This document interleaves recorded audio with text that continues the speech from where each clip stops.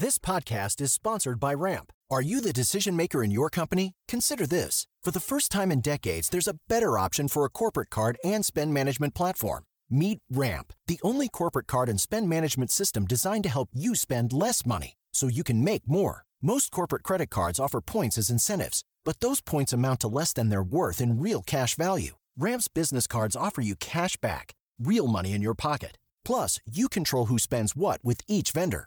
And Ramp's software collects and verifies receipts automatically, which means you'll stop wasteful spending and close your books in hours instead of days. Businesses that use Ramp add up to 5% to their bottom line the first year. If you're a decision maker, adding Ramp could be one of the best decisions you've ever made. And now get $250 when you join Ramp for free. Just go to ramp.com/easy. Ramp.com/easy. RAMP.com/easy. Cards issued by Sutton Bank and Celtic Bank, members FDIC. Terms and conditions apply.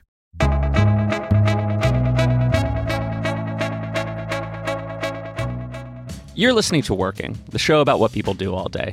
I'm your host, Jordan Weissman, and this week we are back with a holiday episode. 4th of July is coming up, and what are you going to do for the 4th of July? You're going to go see some fireworks. You're going to go take your family to go see some explosions in the sky. This is how we celebrate our birth as a nation. We blow things up. And so, for this episode, I sat down with Phil Grucci. He runs his family company, Fireworks by Grucci. They are one of the top fireworks design companies in the world. They do jobs all over, from the Middle East to Washington to Boston, anywhere you can think of where you would need a fireworks display. They've been, and they've designed something fabulous for it. And the interesting thing about Phil is that, yes, he's the CEO, but he is deeply involved in every aspect of the process, from designing and storyboarding the fireworks display on a whiteboard, drawing it out by hand, to, modeling it out on a computer, to, overseeing the family factory down in Virginia where they actually produce a lot of these fireworks. By the end of talking to him, I felt like I could design a fireworks display. That's how much I learned from this conversation.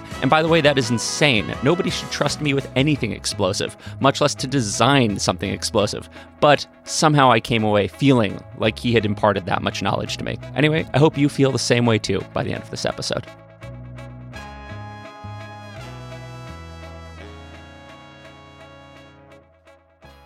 What's your name and what do you do? My formal name is Felix James Grucci. My nickname is Phil. And what I do, I am the CEO of both Fireworks by Grucci, which is our entertainment company, and Pyrotechnique by Grucci, which is our manufacturing firm. And we are talking approximately 6 days before the 4th of July. That's right. So I've noticed there are a lot of people in the office right now. There are a lot of people in the office and in the warehouse behind the office, and then studio time is being over in the recording areas going on, and we have a factory down in Virginia. There's about 200 people right now down there packing fireworks and getting ready to ship them out all over the country. This is like the elves putting together their toys before Christmas, something that's exactly the vision that people, except they're dealing with explosives. They don't have little toys and paintbrushes and little green hats. The stakes for the elves are a little high. A little higher. Something and goes their wrong. curled up shoes are conductive shoes that they wear in an anti-static location. So what are you guys working on right now? What are the displays that you are producing for at the moment? Right now, believe it or not, I'm getting a design script out to the Boston team. We produced the program on the Charles River up in Boston on the 4th of July. So the crew has already left. They're on their way up there to install on these barges on the Charles River. But I'm sending out a briefing to the broadcast team so the director knows what to expect and anticipate when they're calling the show the night of the program live that's going out on Bloomberg television. They know which cameras to go to when and anticipate the different types of fireworks that are going to happen. And tell me a little bit about Grucci. Who do you guys do fireworks for generally? We produce fireworks displays from kings to crown princes to presidents to bat mitzvahs in our local community right here in Bellport, and everything in between. There's a saying, we produce fireworks for the White House and the local firehouse all together. So you actually do some Middle Eastern monarchies, like over in Saudi Arabia? Or? Saudi Arabia, UAE, Doha, Qatar, locations like that, mostly in the UAE and in Saudi Arabia. So you guys work all over the world, all over the country. Yeah, we've been to Beijing, we've been to Taiwan, we've been in Europe, in Italy, Spain, many locations around the world. So in the hierarchy of fireworks displays. How big is 4th of July in the United States? Is this like the Super Bowl of fireworks? It's a huge undertaking for any company that's in the firework industry. The art form is very much advanced now, where the shows are not just randomly firing fireworks in the air. Every single show has to be scripted, designed, engineered, the layouts and things like that. So it's a huge undertaking. For us, if you were looking at the bell curve of our seasonality in the fireworks side, we have a peak during the 4th of July. And then because we are international, we have another peak equally as size of the 4th of July for New Year's Eve. Tell me a little bit about your background. This is a family business. So have you been working it your whole life? Oh yeah, we joke around. I was born in the business. when you're in fetal state, you're in the business. When you come out, you're in a baby carriage and you're on a fireworks show. You're in the business. I can remember back as far as I was 5 years old, and I would have the opportunity to go in the truck with my dad and go to the barge, let's say at Coney Island, and watch them set the show up. I'd sit there with a little rusted nail and trying to fish because they'd be working on a barge. I'm trying to fish while they're working. But I'm watching all of this evolve. And then my grandfather would come and take me off the barge before the barge would pull off the pier and go out into the ocean to produce the show. Because obviously I'm 5 years old. I'm not going to be out there while they're shooting the fireworks. And he would take me to this little Italian restaurant, Gargiulio's in Coney Island, and we would wait for the barge to come around. And then it became showtime. He's there with this big radio back then, this huge radio with the antenna that was about 6 feet long, and he's communicating to my dad on the barge, and you get caught up in that drama of a performance. And after the show was over with and people would come around and, they'd pat him on the back and they'd give him all the accolades. And as a little 5-year-old boy, you're looking at that going, that's the coolest thing in the world. We're entertaining. All these people are appreciating what we do, and it's addictive. So it's very easy to devote your entire life to this business. When you get at such an early age, you get addicted to it, and you immediately say, my personal experience was, this is what I want to do for my living. This is what I want to do for my life. How did you start off in the business? That way. as a young boy, carrying the bag of nails for dad and evolving by watching the process. Once I got older, and certainly I went through formal studies, I've got my degree in finance because I knew I needed to go and refine my financial skills to run a business. But the in-the-field experience was based on volume. Being out there in pretty much every show I could possibly be at, and I learned. And then I would also look at ways and say, this may be a little bit more difficult to do than it should be. Maybe we look at some different ways of doing it and innovate a little bit and make things a little bit more efficient. When you're out there throwing steel pipes for the whole day, one at a time, and you start saying to yourself, there's got to be an easier way, you start thinking of those things quicker than if you're sitting behind a desk and not really realizing what's happening in the field.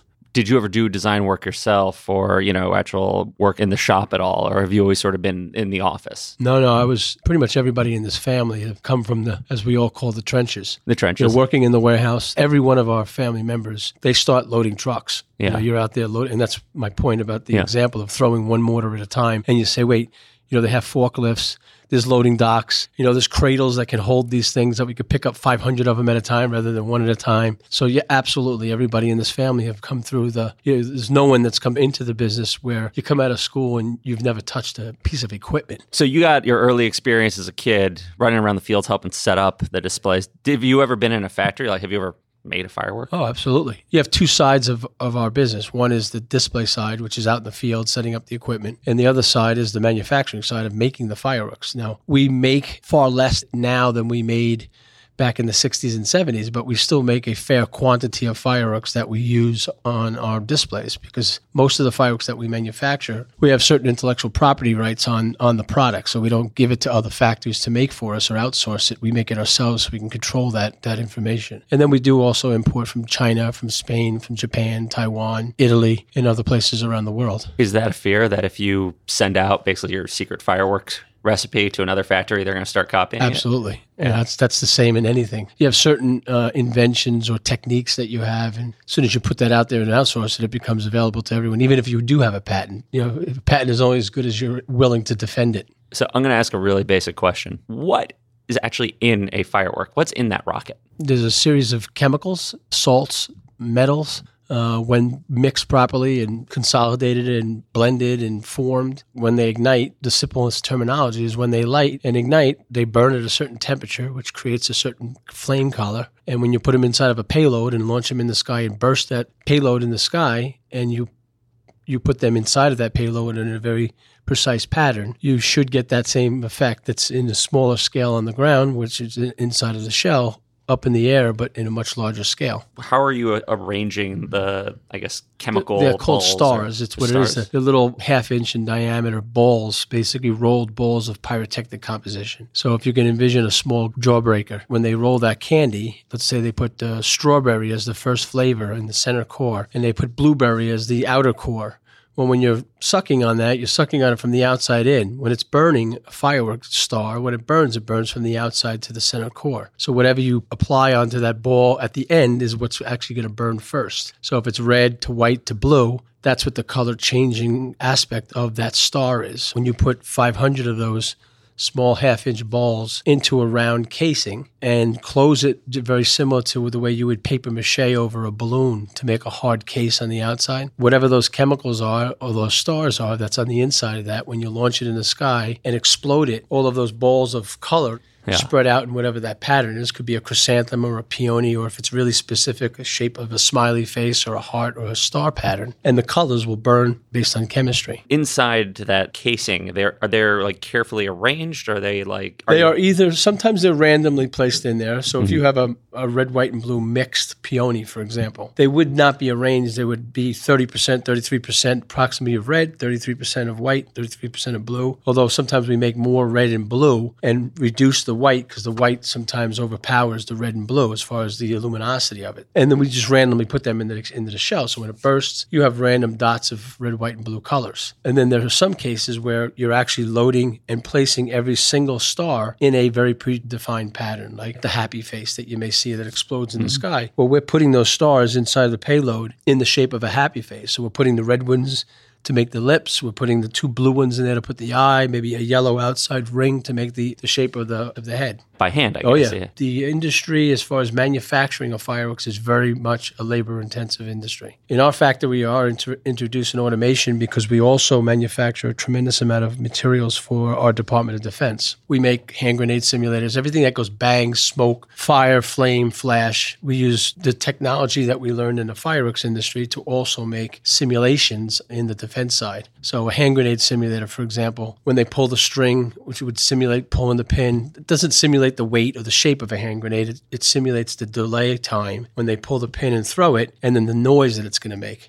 It's not lethal, so there's no shrapnel coming off of it. All it does is it simulates pull and a throw, and then it goes bang. That's the kind of thing they'd use for like training, right? Or something. They use it for training. But that item is very, very similar to the bang that you hear in the sky in a finale at the end of a fireworks show. It's the same composition, chemical composition that goes inside of the case. It just may be reoriented as far as the configuration of what the case is. One looks like a hand grenade, and the other one is a round ball that gets launched into the sky. But the pyrotechnic side of it is there's synergies between the two. Are there specific tools that you're using in a factory to load up a firework? I'm imagining a person right now just picking up these little balls by hand and inserting them There in. are some basic tools, like we call them shift boards, where you may have an array of 10 holes by 10 holes in a certain depth, a certain diameter, where you would fill each one of those with a granular form of powder.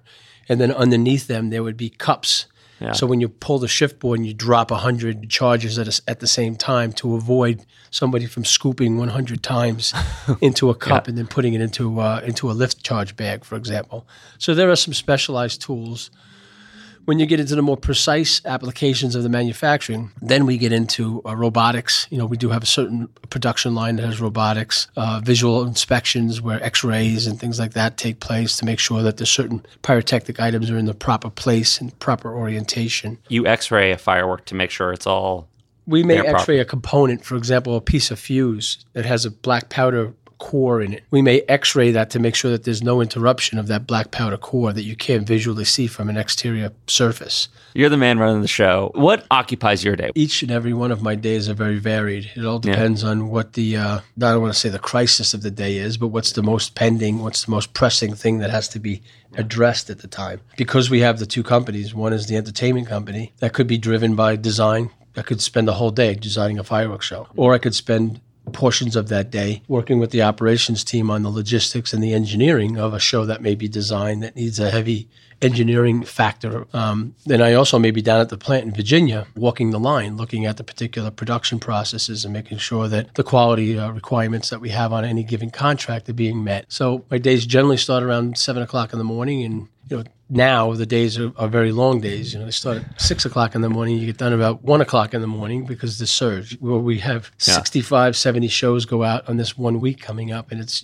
inevitable. So let's start with the design. You still personally design shows? Oh, absolutely. I design the majority of the large-scale performances. I will review every single show that goes out of here as far as the design to assure that it meets the quality standards of a Grucci performance. I work very closely with another member of my team, Chris Carlino, assists in some of the design work that we have here. Who taught you to design fireworks? Time taught me, and experience in watching other fireworks shows, and with the technology that came out that gave us the ability to place fireworks into the most far away, ridiculously difficult places to get access to, gave us a theater that we can work on that is different than the standard ball field or a barge out in the middle of the river. So you're somewhat self-taught, because when you design a performance and then you go watch it, I try to watch as many of the shows that certainly I design naturally to see what worked and what didn't work. There are occasionally you're like, I call it the effect to work benefit, because you can put 2 hours on a particular sequence, and when you really look at it, you're like, that wasn't worth that time to try to get that result. So you learn on every single performance. The beauty of what we have is every performance is on a different stage. Our medium is fireworks, so that medium is cast differently on every one of our shows. Like Disney World, you can go down to Disney World. That show is the same show every night behind the castle. So if you want to tweak it and do it, get it really perfect and change this angle, that's beautiful, because you have the opportunity to do it every single day. You have one shot at the Encore Resort that we just opened in Boston. One shot, 3 minutes. And the only thing you have to work with is the visualization program that you have. But you can't dictate a 14-mile-an-hour wind as compared to no wind at all, and what it's going to look like. You could visualize that. You can model it, but you really don't know what it's going to be until you get out there. It's so organic to that extent that part of the design is you're just learning it. You're learning the experiences, and you can learn too much of a good thing as a bad thing. The guys laugh sometimes with me. They go, it's just as easy to write a 10 as it is to type 100. And even 1,000 is not much more effort. But when you get out in the field, to go from 10 to 1,000, it's huge. So you sit there, tap on the key. You got to know reality when it goes out to the field. And every once in a while, they pair me back. Phil, 700 props on the building is enough. We don't need to go to 1,000. And so it's a great collaboration when you get to the technical versus the design. And design drives the technical. I never want to get to a point where technical is driving the design. This is all you can do because this is what we have. A lot of the time, I'll design it right here on the board. We'll have a conversation. It's like, well, we don't have the equipment to do that. Okay, well, we have to engineer it now. We have to design it, and we have to design the equipment. We have our facility down in Virginia where we test it. Does it work? No, that didn't work. Well, that's the benefits of having a test site. So you can test it before you bring it out to the field. You don't want to do it the first time out in the field. And those are the cylinders and the brackets and things that you're using to hold all the shells and stuff. You're firing them off. You have to custom sometimes. Some of them are universal, where we can use them pretty much anywhere. Yeah. And then some of them are absolutely custom. We're preparing for the wheel, the first wheel that's in Las Vegas. So to put brackets on that first wheel are much different. They were custom designed for the wheel, for the diameter of the wheel and the cables and things like that, as compared to the Burj Khalifa that we just put brackets along the side. So most of the time, those are custom manufactured. Whose idea was it to put fireworks just down the side of the building? Was that yours? No, they came to us and said, we want to do something real special here for New Year's Eve, and we engaged with them. And then we had to go onto the building and say, okay, where do we attach anything here? You can't use suction cups, and you see people use suction cups to hold glass in place, but that's temporary. And these have recoil, so where are we going to attach to these? So, we went out there, myself included, and went up, climbed to the top of that building. And funny story, real quick, is I went in there the first time we were meeting with the operations people, and so we got to get to the top of the building to see what's up there, what are our challenges. And I got a little bit of a midsection. The guy looks at me and he says, it's 400 feet vertical and a vertical ladder to get outside to the top of this thing, because the pipe that goes up, it's a 400-foot, 48-inch in diameter pipe on a vertical ladder. He goes, we can't go up there and get you out if you have a problem. And I looked at him, I'm like, so? I realized that. But then he glances down at my midsection again. He goes, all right. He goes, sign this waiver right here. And up we went. It took 45 minutes to get up there, but...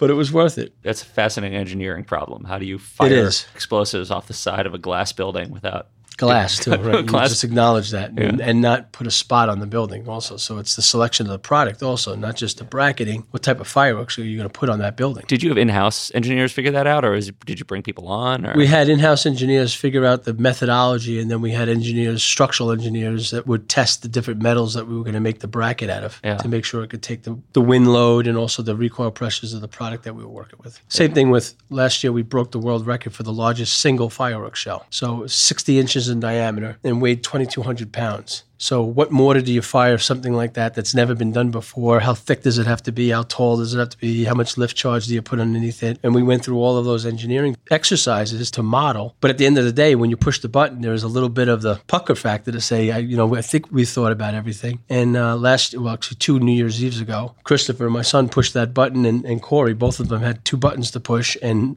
that shell launched, and we gained the world record for the world's largest aerial shell. Where'd you blow that up? In Ras Al Khaimah, which is an emirate north of Dubai in the UAE. What was the design? It was a big red Komoro willow that had red comets inside of it with gold comets in the descent. And then we put a bunting of them down on the bottom on the ground too. So how do you start designing a fireworks show? What's your first step there? Sometimes I'll whiteboard it. Sometimes I'll storyboard the performance, block it out per se, by the minute. The design doesn't really start until you appreciate what the stage is that you're performing from. We could be at a building. And when you came in here, you saw that big tall building. That's the Burj Khalifa in Dubai. It's the tallest building in the world, 2,700 feet. So it's a very vertical type performance. Or we could be on a flat ground. Like tonight, we're going to be displaying for TD Bank, Celebrate America in Eisenhower Park. That's on a flat surface on a lake. So you look at the stage that you're going to be performing on, and then you start blocking out what that look is going to be. And then we'll take that and then go into the more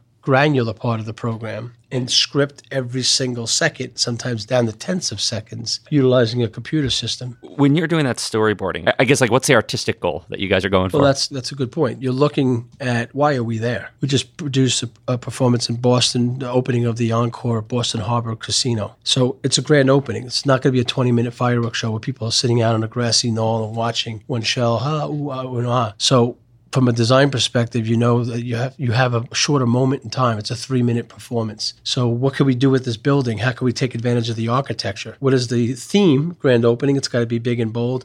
But what do we have to work with? So you look at the wind properties in general have a very iconic sweep on the top of the roof. So how can we work with that sweep to really highlight the architecture of this building? And then you get into, okay, we're going to put some multicolored mines, which are a specific type of a device with some crisscrossing lattice comets on the roof. And now I want to go down the side of this building. So that means the heavy rigging, heavy applications of applying fixtures on the building so you can have comets coming off the side. And now they have this big, beautiful harbor that they build this property on. We have to highlight the water, so we have to put small pontoons in the water. So now we just set the stage. Then I move into the mode of, what's the first scene going to look like? When they push that plunger, what's going to happen? Let's have them push the plunger. And because the property is so large, let's have the fireworks chase on the pontoons, wrap around them, go up onto the low rise, get up onto the tower, go up on the sweep, and then the whole property goes. So I storyboard that because that one sequence is about 700 circuits that are firing within 6 seconds. So that's the grain that's getting down into the detail. The first step is to storyboard that vision and then commit it to some kind of a program that you can engineer the computer systems to fire all of that. You can get the CAD drawings out so you can give them to the pyrotechnicians to know how to set it up. Everything has a precise angle to it. We've tracked our time, and it's about every minute of fireworks is about 2 hours of design time. And then you go into the programming time. So 2 hours for every minute. That one probably was a little bit more than 6 hours for me because it was such a large performance with so many locations that we were firing from. And then once we finish the vision, and then we then have to manufacture the product. Yeah. Because you're thinking about these colors, and it either has to be in stock or you have to make it. That's amazing to me, though, that each minute is 2 hours. And is that because you have to think about where each and every single rocket is firing from and how it's going to be hooked up, and you have to kind of plot that out? That's exactly right. And by the way, we don't display any rockets anymore. Rockets is outdated. Rockets generally would go up in the air with a stick. We phased out the stick falling back down to the ground. So we either fire something that's called an aerial shell that launches into the sky and bursts with various different shapes, or a comet, which is basically a streak of burning color So you could create these nice lattice works with straight lines that you see on that image outside, or things that are called mines, which are like a plume of color. Then we have other things that are like stationary strobes and fountains and things like that. But rockets, they were very popular back in the 50s and 60s and even earlier than that. But as civilization started employing more and more lawyers, and you get the little stick that comes down, and rockets have been pretty much eliminated from our industry. Every shell you have to plot out. So, I mean, you start with this kind of big vision that sort of sounds like the pure artistic part in your head, and you're just doing it by hand on this board right here. That board, or even on a piece of paper for that matter. And then you take it to the computer. We'll take the storyboard of what the various scenes will look like. And then we also score a music score, because many of our performances are choreographed to a music score. That's a bed of the theme. Obviously, 4th of July, it's very patriotic, very John Philip Sousa type music, and it reeks red, white, and blue in a good way. But for an opening like that, Frank Sinatra's music is very popular within the casino environment, within the Las Vegas. Yeah. And they drew that out here to Boston. So in that particular case, we had some Frank Sinatra music, and it was robust and a lot of horns and a lot of brass. Then after we do the blocking of what we want it to look like, then we'll look at the duration of time that scene will last. So if you have a 3-minute piece of music that actually has 15 different cuts of other music, then those scenes may be 5 or 6 seconds. So that storyboard now has to get compressed to fit a timeline of a music score. And then we go into the programming, into the computer systems to plot every single discharge point. So that's all the programming and technical aspect of it afterwards. Is there a special computer program you guys use for that? We have multiples. There's one that we use for visualization. I mean, Excel is a workahorse for us. Yeah, okay. Just basic Excel, because many of the scripts, I shouldn't say many, all of the scripts that come out of our design, the visualization program, then get applied to an Excel table, because you have a time when you want that item to discharge. You've got the place that you want that item to discharge from. You have the angle that it has to be put in. You have the quantity. You have the lifting time, how much time it takes to launch in the sky before it bursts, because that's the more important time. Because if you want it to launch at 1 second, but it takes 4 seconds to rise, it's actually going to burst at 5 seconds. So all of that is going into a gigantic Excel table. So every fireworks display can be reduced to a spreadsheet. Well, every fireworks display gets built up from a spreadsheet. Yeah. The project for the Boston Esplanade for 4th of July has 6,900 equivalent of Excel lines on it. And fires within 22 minutes. So when you're watching that computer screen on what's firing where, it's like... it's moving pretty quickly. Is that what it's like when you're actually at the event? You're watching the kind of table just roll by, and you're saying, okay, that went. That's correct. You see it roll by, and sometimes we'll link that with a visualization whenever the performances are elaborate enough that there's a live television production that's involved in it. What I'm working on right now is to provide to the director what that show is going to look like. And then if they offset that time and run that visual file that I give them 3 or 4 seconds before it actually happens, the director can anticipate what's going to happen and then choose whichever camera they want to go to. In Boston, we're firing on a bridge that's almost 2,000 feet long. So if we do a chase on the bridge, you don't want to be looking up in the sky waiting for a firework to happen when that happens on the bridge and you miss it. So it's very important for the director to know exactly where we're firing from. So you're working with the production end. You're almost directing it before you're firing it. This episode is brought to you by Progressive Insurance. Hey, listeners, whether you love true crime or comedies, celebrity interviews, news, or even motivational speakers, you call the shots on what's in your podcast queue, right? And guess what? Now you can call the shots on your auto insurance, too. Enter the Name Your Price tool from Progressive. The Name Your Price tool puts you in charge of your auto insurance by working just the way it sounds. You tell Progressive how much you want to pay for car insurance. Then they'll show you a variety of coverages that fit within your budget, giving you options. Now, that's something you'll want to press play on. It's easy to start a quote, and you'll be able to choose the best option for you fast. It's just one of the many ways you can save with Progressive Insurance. Quote today at Progressive.com to try the Name Your Price tool for yourself and join over 28 million drivers who trust Progressive. Progressive Casualty Insurance Company and Affiliates. Price and coverage match limited by state law.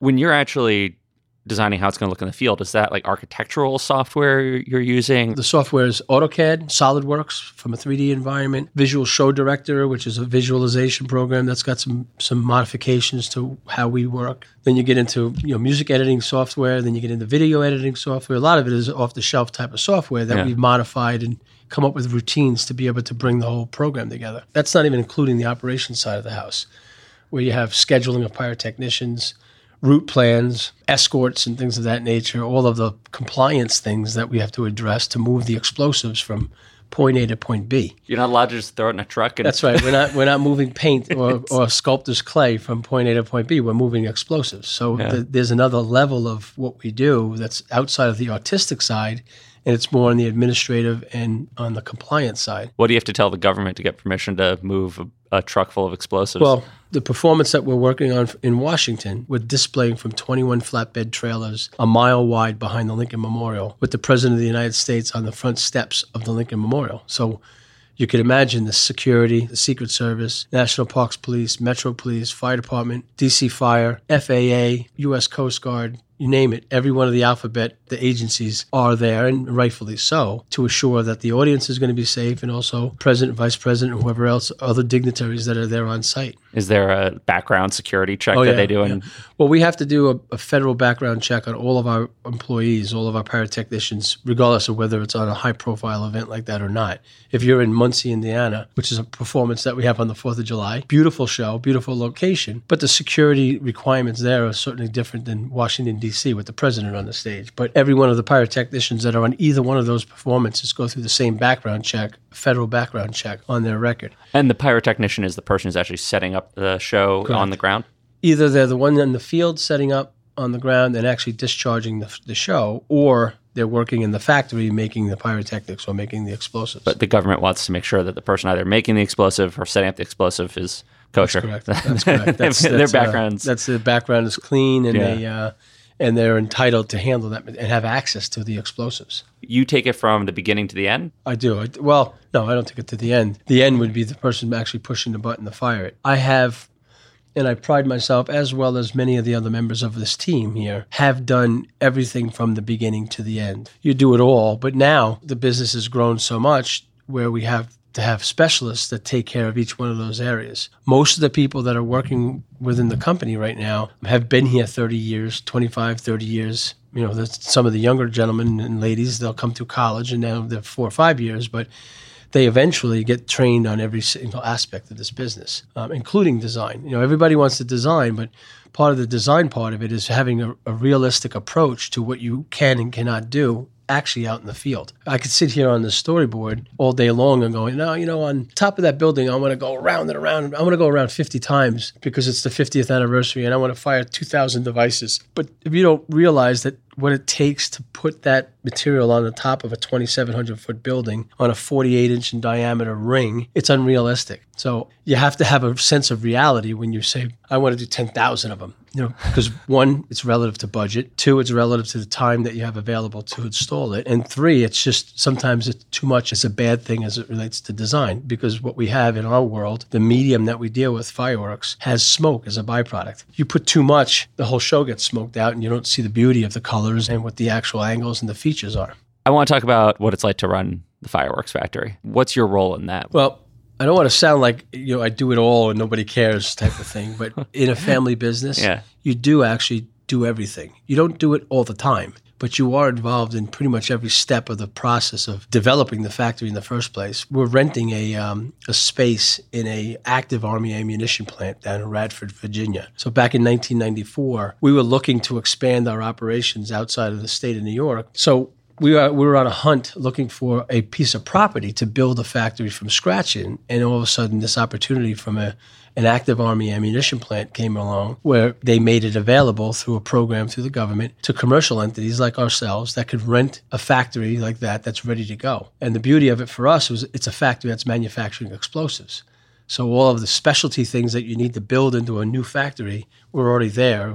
With a little bit of reporting and procedural writing and things of that nature that we had to go through in the lease, we were able to basically put the key in the door and go into the factory. What kinds of special facilities do you need in a factory? In a fireworks factory? Yeah, that I guess. to keep Conductive things- floors, for example. What is a See these conductive rugs? floor? Yeah. The rugs, you walk on the rugs, you build up static electricity, you touch the light switch, and an arc of a spark goes across your finger to another potential, which is the light switch. In a fireworks factory or any explosives factory, the floors are conductive, and you're wearing a pair of shoes that are conductive. So as you're walking across that floor or that surface, you're building up a static charge. And if you have a pair of conductive shoes on and the floor is grounded and it's conductive, as you're stepping, it's continually dissipating that static charge. It's not building up into your body. When you're walking on a rug, there's no way for that static charge to dissipate into ground. Yeah. So you're building it up. You're like a big capacitor walking on a rug. And when you touch, the potential that you have in yourself equalizes to the potential of whatever you're touching. And that's where you get the arc going over to the other side. So you're telling me that if I walked into a fireworks factory, as is right now, I am a horrible exploding hazard. You're a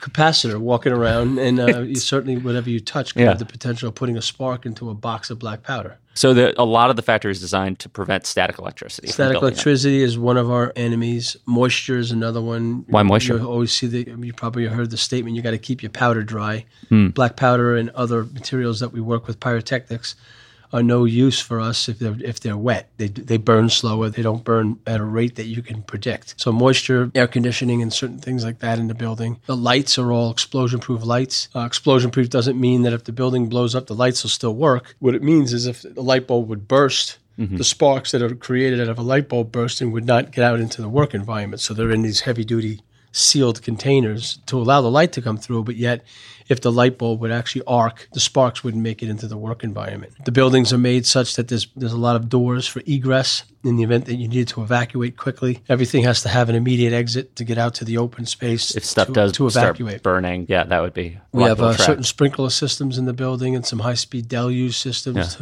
In the event it's not really fast enough to put the explosive that's right there out, that's the initiating explosive, but it does douse the explosives that are alongside and around it, so you don't have a sympathetic spread of that incident in the plant. Do you have to go down to the factory? Generally twice a month. We have 6 prime contracts now that are running parallel to each other with the Department of Defense. When you're down at the factory, what are you doing? I'm either meeting with our facility manager, I'm in production meetings with the entire production team or the quality team, and I'm on the floor, walking the floor. What are you looking for when you're walking the floor? So, sometimes I walk the floor just to see the people, just to understand their troubles. And, I have a very, very good team down there. Our personnel department is excellent. One thing we pride ourselves on down there is it's a 1940s built facility. So it's very old and it's gray, and the paint is all drab gray. We painted the buildings white, put a nice trim on them, just to brighten the place up. We mow the lawn so it looks almost like a golf course. You are a fireworks company. Well, no, it's not the fireworks side of it. It's really on how we want to treat our employees. Yeah. That's our biggest feature and element towards quality is if you have bad morale and you're dealing with explosives, you could potentially be making products that are bad quality, and bad quality translates out to risk. Obviously when I'm walking it, I'm doing both. I look at the process and look at some of the documentation and paperwork that they have, look at their production rates. But I get that in reports from management. But mostly it's so you can walk the line just to talk with the people. This business and our family, we don't manage from a podium. I'm not on my yacht calling in orders. I'm in the field, either at a fireworks show or I'm in the field in the factory. And pretty much it's the same mentality that everybody here that works. You're not too good, frankly, if that garbage pail needs to be emptied, you empty it because it looks bad. It doesn't give a good vibe for the people working here. What's your favorite firework? Well, we have a favorite firework design, which is called the Grucci Golden Flitter Split Comet. It's something my dad developed way back in the 60s and used it on the Brooklyn Bridge celebration in 1983 very effectively. So we've included that shell. We still manufacture that shell. What's it look like? It's a shell that has 35 very large comets in them. So when it bursts open, it almost looks like a descending or the legs of a spider. They descend, they crown down. And they have a 14-karat gold twinkle to them. And then just as you think that they're going to extinguish, then they split and they explode all at the same time. So it's a gold flitter splitting comet. So the comet descends and then creates this big lattice of crackle of splitting comets. And it's a very, very elegant type of an effect that we generally will use just before the grand finale. The song preceding the grand finale is generally a nice, big, bold, but ends beautiful and elegant. And then you go into that rousing bombardment of a grand finale. Does anyone else know how to make that? Sure. They've seen us use them in almost every one of our performances, and they've copied it. But that's something that they could copy it. But for us, from a passion perspective and from a historical perspective, we have a special place in our heart that brings it to a different level that anybody can ever match. It's like a signature. It is. It's our signature. It is actually that. It's a signature just before the grand finale. Where are you going to be watching fireworks on July 4th? I will be on the 4th of July in Washington, D.C., not necessarily just watching them as a spectator because the production is huge. It's a very large production. You know, I'll have my heart in my throat just like the rest of the team that's spread out from here to Honolulu and as far down south as Key Biscayne and up to Boston. But I'm going to Washington. It's the biggest performance that we have. It's the biggest performance in the country. Thanks so much for taking time out of business season to join me. No, it's my pleasure. Thank you very much for having me, and happy Independence Day. Happy Independence Day. That is it for this week's explosive episode of Working. I hope you enjoyed the show. If you did, leave us a review at Apple Podcasts. And in any event, if you feel like it, send me an email. Send it to working@slate.com. I'll answer, I promise. Really, just send me an email. I love getting them. In the meantime, Working, as always, is produced by Jessamine Molly. A special thank you to Justin D. Wright for the ad music. I'm Jordan Weissman. Catch us next week.